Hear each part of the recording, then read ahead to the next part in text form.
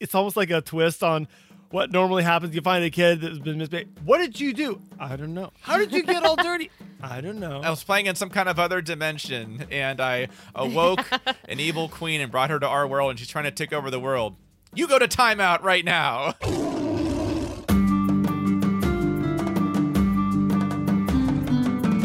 Welcome to Talking Beasts from NarniaWeb.com, where we explore the world of C.S. Lewis and keep a watchful eye on the latest Narnia movie news. This is Talking Beasts.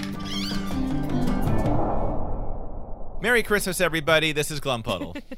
And I'm Jim Fan. And I'm Rillian. Looking at Chapter 7 of The Magician's Nephew. And we last left our heroes. The unthinkable happens at the end of the chapter. The witch actually opens the door, and there she is, Aunt Letty, and everybody can see her. It's not a secret at all anymore. And what is going to happen? Worlds colliding in this chapter. Chaos ensues. Yes, worlds colliding in this chapter, really more than any other point, I guess, in the Narnia books, right? As far as, like, the worlds... our world and Narnia colliding and mixing up, like an actual figure from Narnia just running around and in some cases jumping around.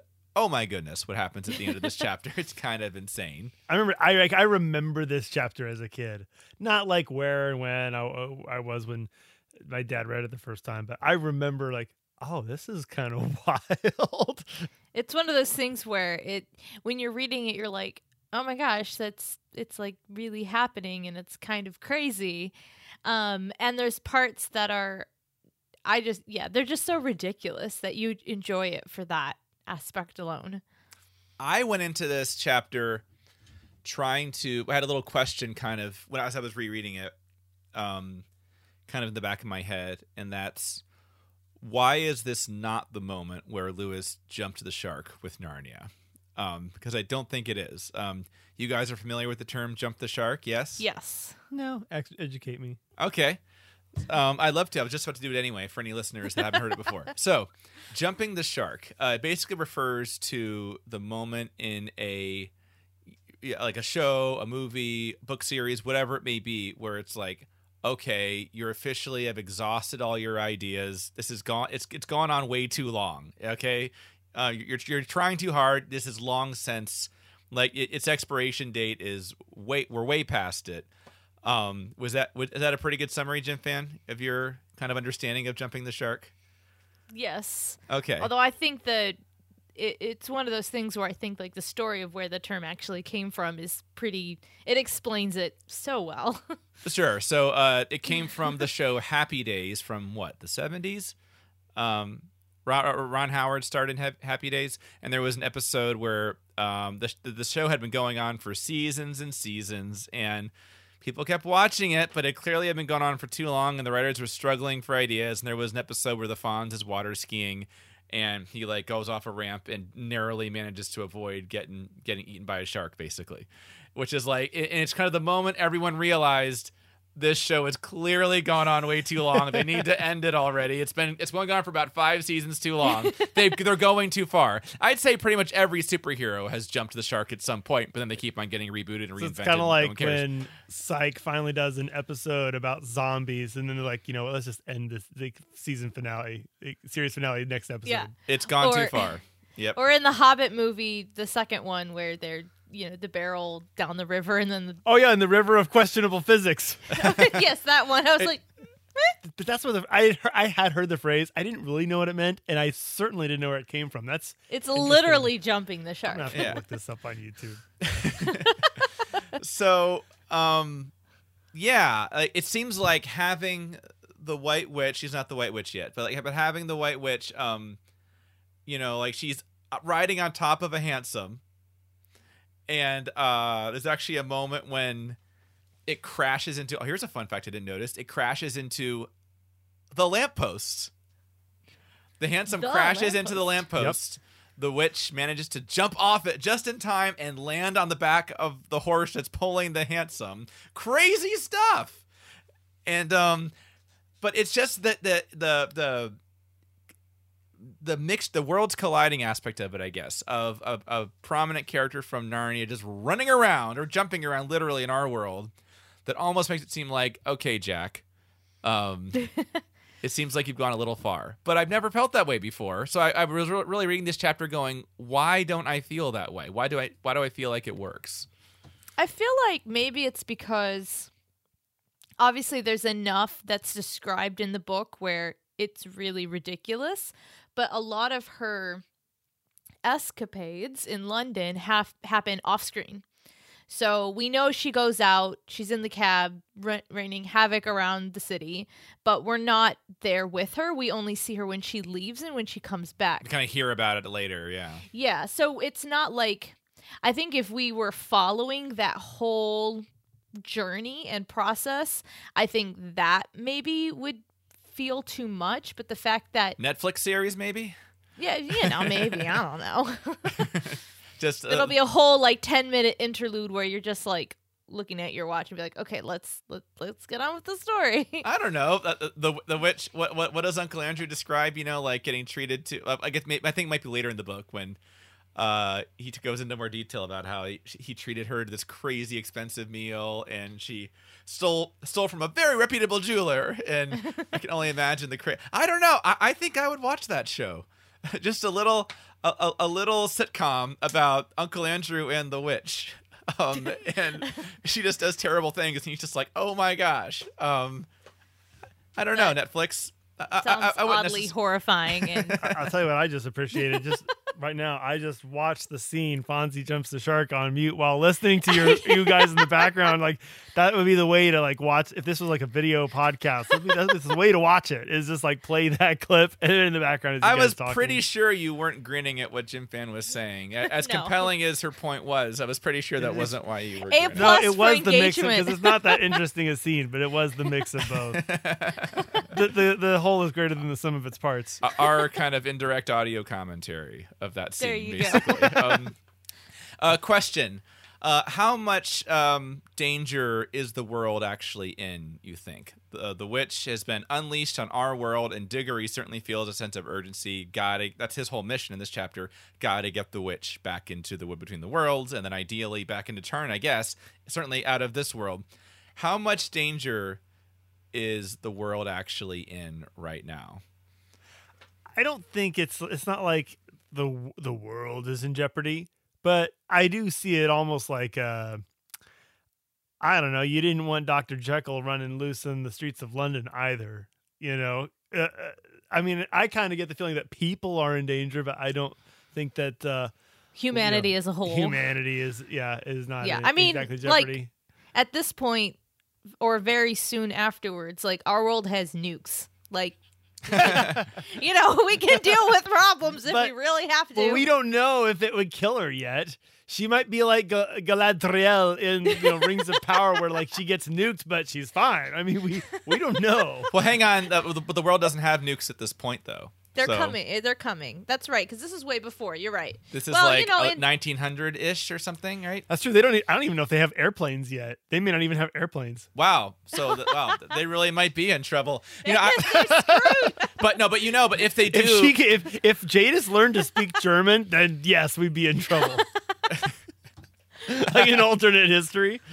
Oh my gosh! I mean, don't make that Netflix. if they did set this story in modern times, there'd be a cutaway to the president, Mr. President, here's what's going on in London, and he'd have to make the decision if he's going to fire the nuke or not. If they had to do the 20 episode adaptation of The Magician's Nephew, there'd be a whole episode just about that. But Woman in the High Castle, something like that. Yeah, there you go. We see she's very strong. Great scene where the confrontation with Aunt Letty is really fun. It is fun. It's kind of like Lewis is trying to, I don't know, he's trying to, I think he does a good job, but he's trying to show she is dangerous, but he's, conveniently having Aunt Letty it's just my chance. She landed on the mattress, so she didn't break all the bones in her body. Right. She has bare arms, for heaven's sake. Obviously, which Aunt Letty does not approve of. Obviously, absolutely not. Hugely danger to our society. One way. I love it. Aunt Letty thinks she's drunk. I love it.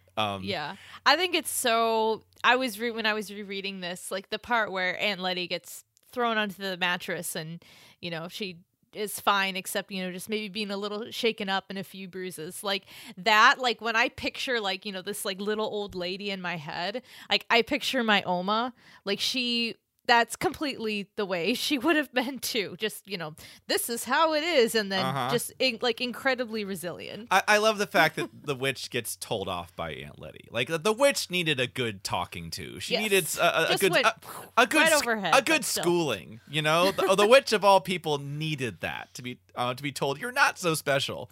Jim Fan, on that note of kind of how your impressions of Aunt Letty. There's a great little bit here I'm going to read from the book. Lewis writes, Aunt Letty was a very tough old lady. Aunts often were in those days. Jim Fan, are you an aunt? I am an aunt. Okay. Do you have aunts? I do. Do you feel that they are tougher than you?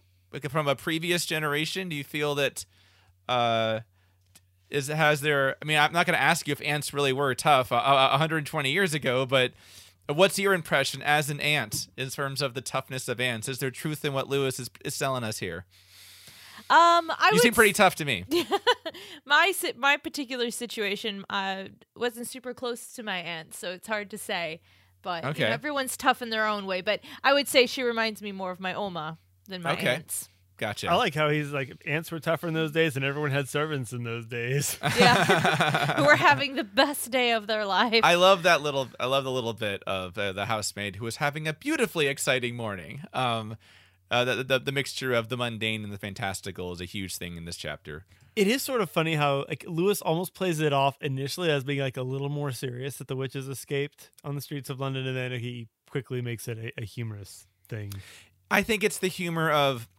It's kind of what Uncle Andrew is going to get later, just completely humiliated with the animals planting him on the ground and stuff. And here we're seeing the witch just get, again, the fact that Aunt Letty just gives her a talking to, but puts her in timeout, basically. I know that she ends up getting thrown across the room, but still, just the fact that she tries to throw magic on her and it doesn't work. Just the fact that there was that moment of humiliation of, oh my gosh, Aunt Letty 1, witch 0 for just a moment there.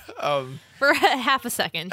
And I love that happened. So I think that's where a lot of the humor is coming from, I think. And later in the chapter we see, is it this one or is it the next chapter where, no, it's the beginning of the next chapter actually, where they're like, the crowd is like kind of mocking her. Yeah. I think it's the interesting thing too, where it's in all of the witches' interactions with people in our world, with the exception of Uncle Andrew, who to his credit is still, you know, a little appalled at some of the things that she's doing. Most people are just absolutely not impressed by her. So she's on top because she has a lot of physical strength and she has a lot of power and she has a presence, but she does not command any amount of respect from anybody. Which I think is very interesting, and she's kind of oblivious to it. Least of all, Aunt Letty gives her any respect at all. Yes, very least of all. As an email I got from Colonel Clink, Colonel Clink writes, Aunt Letty is boring and unimaginative, but compared to other boring grown-up characters in the Chronicles of Narnia, she's kind of cool. It's sort of awesome how she completely no-sells Jadis's attempts to intimidate her. It's implied she really cares about her sister, and it's kind of nice she tries to keep Uncle Andrew from being a bad influence on Diggory. Spinoff? The Adventures of Aunt Letty. The Adventures of Aunt Letty? Dangerous words. Don't joke about those things. In the Talking Beasts Facebook group, Anna suggested doing a podcast episode about kind of the unexpected, or I guess basically the unsung heroes of Narnia. Maybe Aunt Letty's one of them. She deserves a medal. Chewbacca didn't, but she should get a medal for just standing up to the witch for just a moment there. Chewbacca totally deserves a medal. Apparently, because he didn't get one. Whatever, and episode 9 doesn't count. But there's a funny email from Brian Wood said, the temptation to take things into your own hands seems to run large in this book, literally and figuratively, which I took to be a joke about Aunt Letty being thrown through the air. So, haha, Brian, I got it. I got it. I like it. That is a big theme in The Magician's Nephew, no more clearly than here. So yeah, there is a lot of comedy throughout this chapter, and a lot of it is, like I said, kind of the mixture of the mundane with the absurd and fantastical. Which is sort of interesting because the Charn chapter is very much not funny. That's true. It's very she's a very real threat, and here she's mocked. So there is humor throughout, but there's also some very serious stuff. Most notably, I think, when Diggory hears Aunt Letty talking about the land of youth. And it's such an interesting idea that, Lewis basically writes that if Diggory had heard that before, he wouldn't have thought much of it. But now he knows that other worlds really do exist. And I love the fact that he's only a few minutes away from having arrived back from this adventure, and already everything looks different to him. Just knowing that there are other worlds out there, instantly it completely changes the way he looks at the world. And it's kind of a heartbreaking idea that comes to him of, he could spend, he could, jump from pool to pool looking for something that might cure his mother. Which that's also, I'm not saying spinoff, but that's just such a dark idea. And he would have, that's something I've really thought about a lot, is like, what if he was allowed to do that? He could, because there's apparently no time, like this, there's the usual muddle about times. He could jump around from pool to pool to pool, and maybe no time at all would pass in London. So he could have all the time in the world to find a cure for his mother, potentially. It's just a really haunting idea. It's also interesting because Lewis kind of brings it back home because he does frame it initially as, it's not just that his mother is sick. His mother, Diggory knows his mother is going to die. He even says, he tells Polly, she is going to die. And so I thought it was kind of interesting how Lewis kind of anchors it again at this point in the story, that, for a lot of things, even like for a lot of Diggory's just in a place where he's kind of having to grow up a lot quicker than Polly is having to. Like, a lot of things that are funny or games for Polly, even with like the witch running around, for her it might be sort of funny or at least amusing, but for Diggory it feels like literally a matter of life and death if the woman were to find his mother in her room.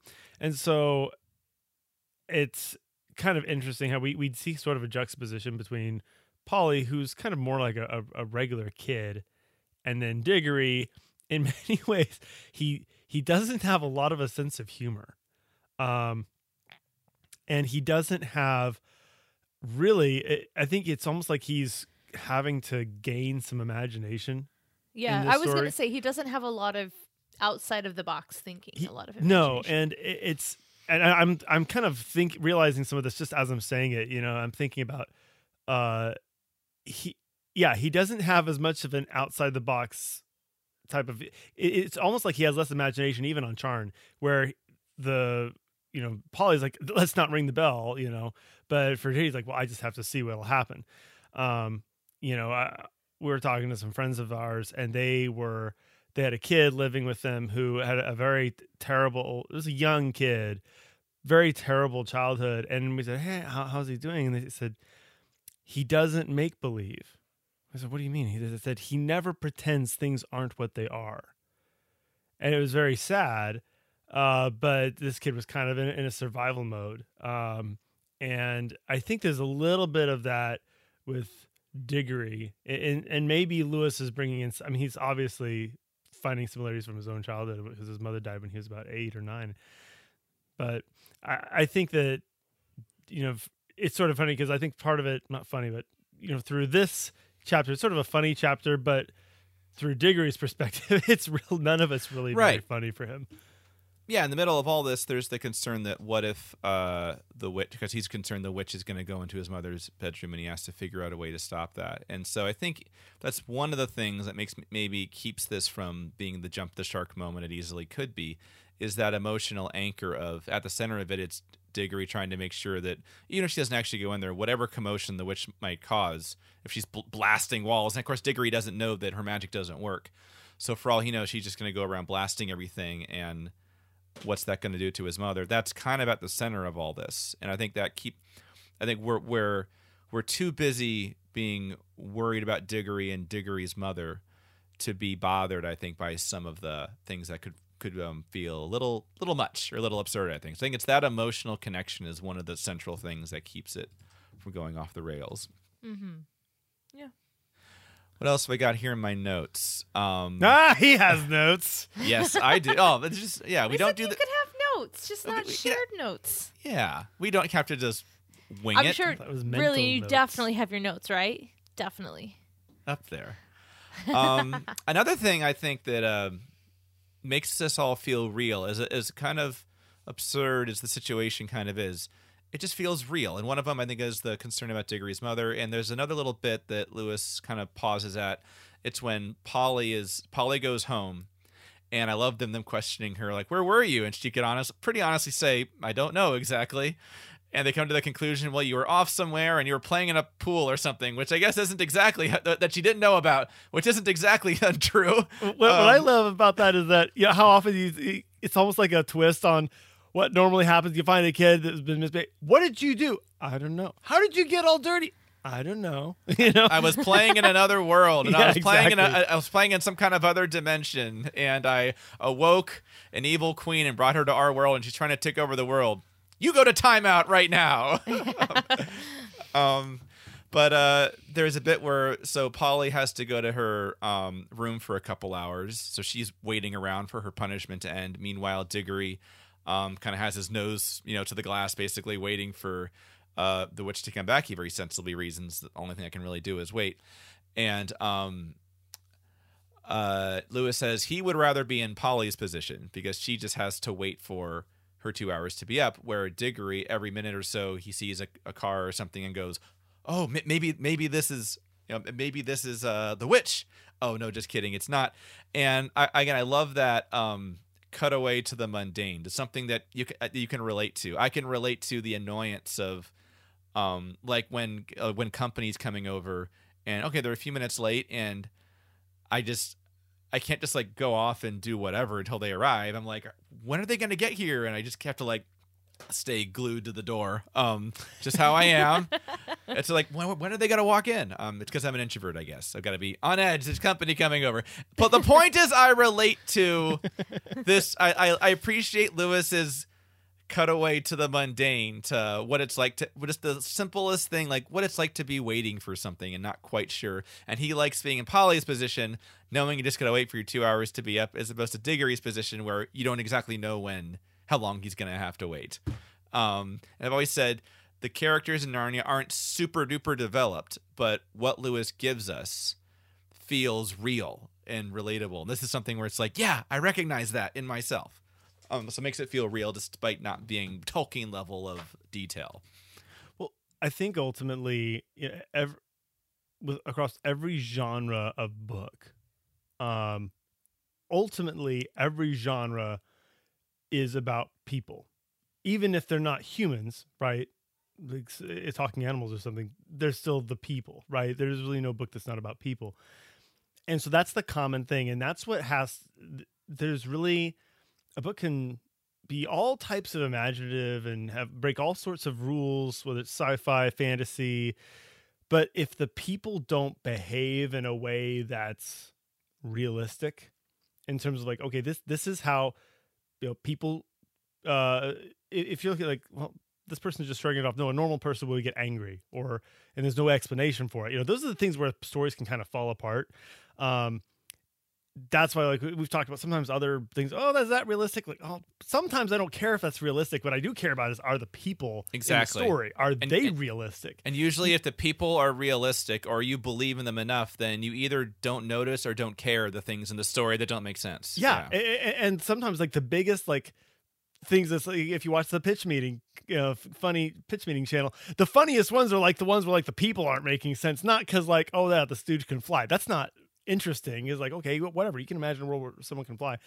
But what I love about Lewis is a lot of times like the people, they can be different, they're different from each other, but they're usually like, you look at Aunt Letty, you're like, I know someone like this. Exactly. I can name someone who like something like this would happen and they would respond that same way because there are people like this. And how many stories are way longer than one of the Narnia books and can't get one character with that level of I can really believe that character is real. Lewis does that with Aunt Letty, who just has a few lines. And that's the thing that, again, this could easily be a jump the shark chapter, and it's not, because you still believe in the people and you're still invested in the situation. And that's something I like even about the heroes in Lewis's stories, is I think that a lot of the heroes, like Diggory and Polly, they're flawed and they're much more human. Like, one of my complaints about, and I enjoy the Harry Potter books, but one of my complaints is that the most interesting characters are not the heroes. A lot of times, like, the secondary characters, right? Like Snape, or, you know, some of these other characters are more interesting because J.K. Rowling, I think, plays with them a little more. You know, maybe makes them a little more, they kind of have more warts and stuff. It just more complexity, perhaps. The flaws and nuances to good and evil and stuff. But you know, yeah, I guess I don't know anyone like Jadis. Maybe that's the point. I would hope I have so. to check myself a little bit. I do, and you know who you are if you're listening. I feel that this is a good opportunity to really emphasize this point about there's just, because, you know, this is a podcast where we're taking apart every detail of something, and we're really looking under the hood. But at the end of the day, but in my mind, it's a lot like food. You eat a meal, either you enjoy it or you don't. Either it works or it doesn't. Or regardless of, and you're not going to change my mind. You're not going to, if I eat something and I enjoy it, you're not going to show me a list of ingredients and say, well, actually, this wasn't the best quality ingredients. I mean, I'm going to go, I don't know what to tell you. I ate it and I enjoyed it. Yeah. So what we're doing here on the podcast is, I think it's a retrospective. You know, like we're looking at, we had an experience, but why did we have that experience? So we ate that meal. Okay, and we had that experience. We weren't totally conscious of why we were enjoying it or not enjoying it, whatever it was. And now we're looking back and saying, okay, what ingredients is what made that work? And I think we probably have, the three of us probably have reputations for, oh, you're the more intellectual kind of, your brain's constantly going through, you know, the movie or the book or whatever. But I'm saying that, no, we're not necessarily. We had an experience. We just know big words. Yes. And now we're looking back and trying to figure out why we had that experience. And often there may be a lot of intellectual reasons why a story, there's a plot hole or something doesn't add up or doesn't make sense. The end of Jurassic Park is one of my favorite examples where, Steven Spielberg says, okay, and then the T-Rex comes in at the very end. And then someone says, but where does the T-Rex come from? I mean, how does the T-Rex sneak up on somebody? Where would the T-Rex come from? And Spielberg just says, from frame left. Yeah. It doesn't matter because you're rooting for, you're too busy going, yay, T-Rex, to worry about the fact that it makes no sense. So anyway, that's a good opportunity to really bring that home, since this is a podcast where we pick apart every detail. But if you're noticing the details and you're bothered by the little details, it's probably just a symptom. It's because for whatever reason you're not emotionally invested in the story, and therefore you notice all these things. Or even how many times do you read a story and you're like, okay, this works, and then you're like, and then later maybe there's a really good reason it works. Okay, and it's not that, oh, no, it doesn't make sense, but it just works, and I can't explain it. Sometimes it's almost the opposite is true, where like, yeah, it just works. Why does it work? I'll have to think about it, and later you think, you know what? Years later, I actually realized that this is why this resonated with me or something, right? If you're eating a meal thinking about the ingredients, you're probably not fully enjoying it. It's when you're just eating and enjoying it for what it is. That's when you're really enjoying a meal the way it's supposed to be enjoyed. Corn syrup is awesome. I can eat a meal and not look at the ingredients. My wife's like, what in the world is in this? Oh my goodness. Like, nope, it's fine. It's fine. There's your quote of the day, Talking Beast listeners. Corn syrup is awesome. Brilliant. If you get anything out of this podcast, get that. And red dye number 4 will not kill you. There's the feeling of, Diggory's taking responsibility. I know he's trying to save his mom, but he's partially responsible for the witch being let loose around London, and he's got to fix it. He's got to get her out of this world to prevent who knows how many people, probably not the entire world, but a lot of people could certainly be hurt. So there's they think there is this lingering idea here of Diggory made a potentially catastrophic mistake and he's got to fix it. And I think that's something that's that's an idea we're going to see echoed later in Narnia when Diggory lets the witch loose in Narnia, and it's like, hey, just as Adam's hand has caused the damage, Adam's hand's going to fix it. I think there's kind of that idea starting to get set up here a little bit of he's responsible for this, he's got to fix it. I think the only really major thing I have left is this. I think I usually read this chapter really fast because it's like, oh my gosh, I can't believe this is happening. But I kind of forced myself to read it really slow this time. That's where I went, wait a second, the witch is on top of that hansom, which has got to be one of the most nuts visuals in the Chronicles of Narnia. And I'm really happy Pauline Baines chose to do an illustration. And it crashes into the lamppost. I read ahead a little bit to make sure it's the lamppost that she rips or the lampost's granddaddy. Yes, that she rips the arm off of. That's wow, crazy little thing I never noticed before. But literally, the hansom is just about to crash into the lamppost. The witch jumps off and lands on the horse that's pulling the hansom. That's something where, like, if it's one of those things where I bet you if they do that, like a Legolas moment. It kind of is, and that's something where if they do that in the movie, like if I hadn't read the book very slowly just now and just went to see the movie and they did that, I'd be like, oh my gosh, Hollywood. Oh my gosh. Then somebody, maybe Brilliant or Jim Fan, would say, actually, it's right there. It's in the source material. It's right there. Can't argue with the source material. But I guess it's sort of like, man, can you make that not totally off the rails crazy in the movie? It's one thing to write it, but it's almost like, how can you not? Why are we even bothering with this book if you don't try to do that? This reading was the first time I noticed the bit with the lamppost. But you noticed it too. We should do like some cool cover art for this episode where it's Jadis on the hansom, but she's got like the jet skis being pulled by Ron Howard jumping the shark. That's great. Wow. Maybe I'll have to do that. Thank you. So if that's what we end up going with for the thumbnail, you got really to thank for it.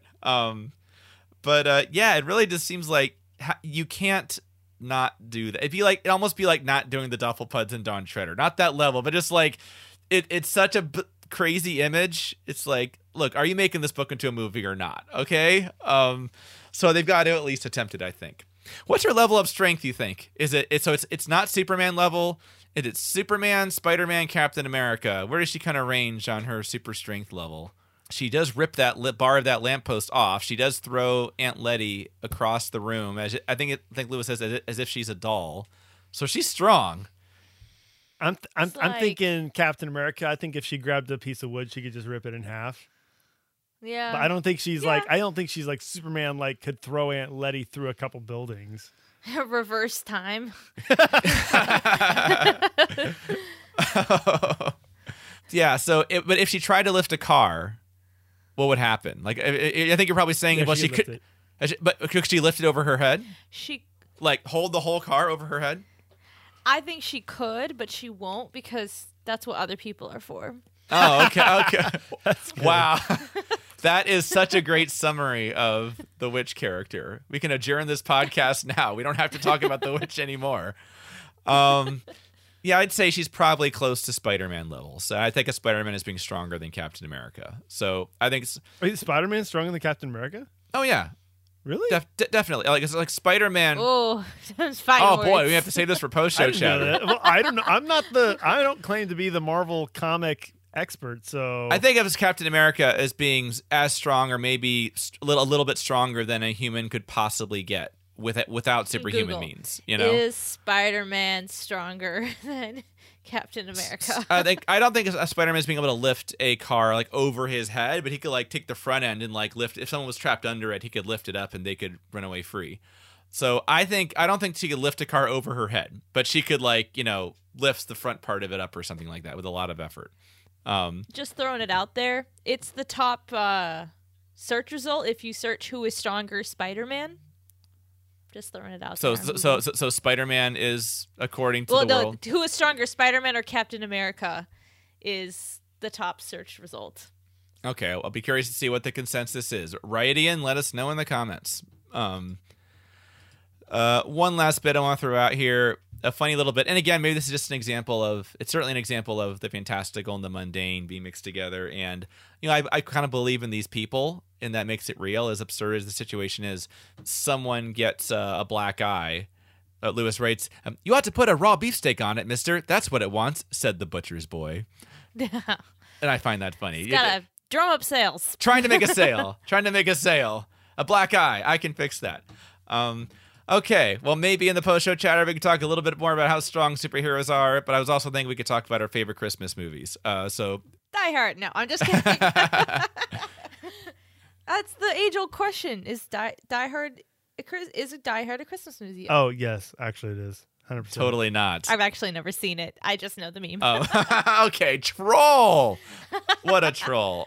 Okay, so I'll shut up now. if you don't want us to shut up, if you want us to keep talking about this stuff, click the post-show chatter link below. Thank you, Patreon supporters. We are done for this season. We will be back next season. That's how it works. Thank you so much. 2023. That's correct. We hope you've enjoyed this season. We made it. We'll be continuing Another year. We'll be continuing The Magician's Nephew. A year older. Maybe we'll finish it this time. Oh, year older. Little dumber. Hopefully you're not dumber after listening to us. We definitely are. So we will be continuing our Magician's Nephew commentary next season, and we'll be doing probably other things too, but certainly continuing that. Let me read the outro, the last outro of this season. We hope you enjoyed this episode of Talking Beasts, the Narnia podcast. Visit NarniaWeb.com to join our community and stay up to date on the latest Narnia news. Please post a comment below or in the Talking Beasts Facebook group. Special thanks to all of our Patreon supporters, especially our Knights of Narnia Web. Have a Merry Christmas and a Happy New Year, further up and further in.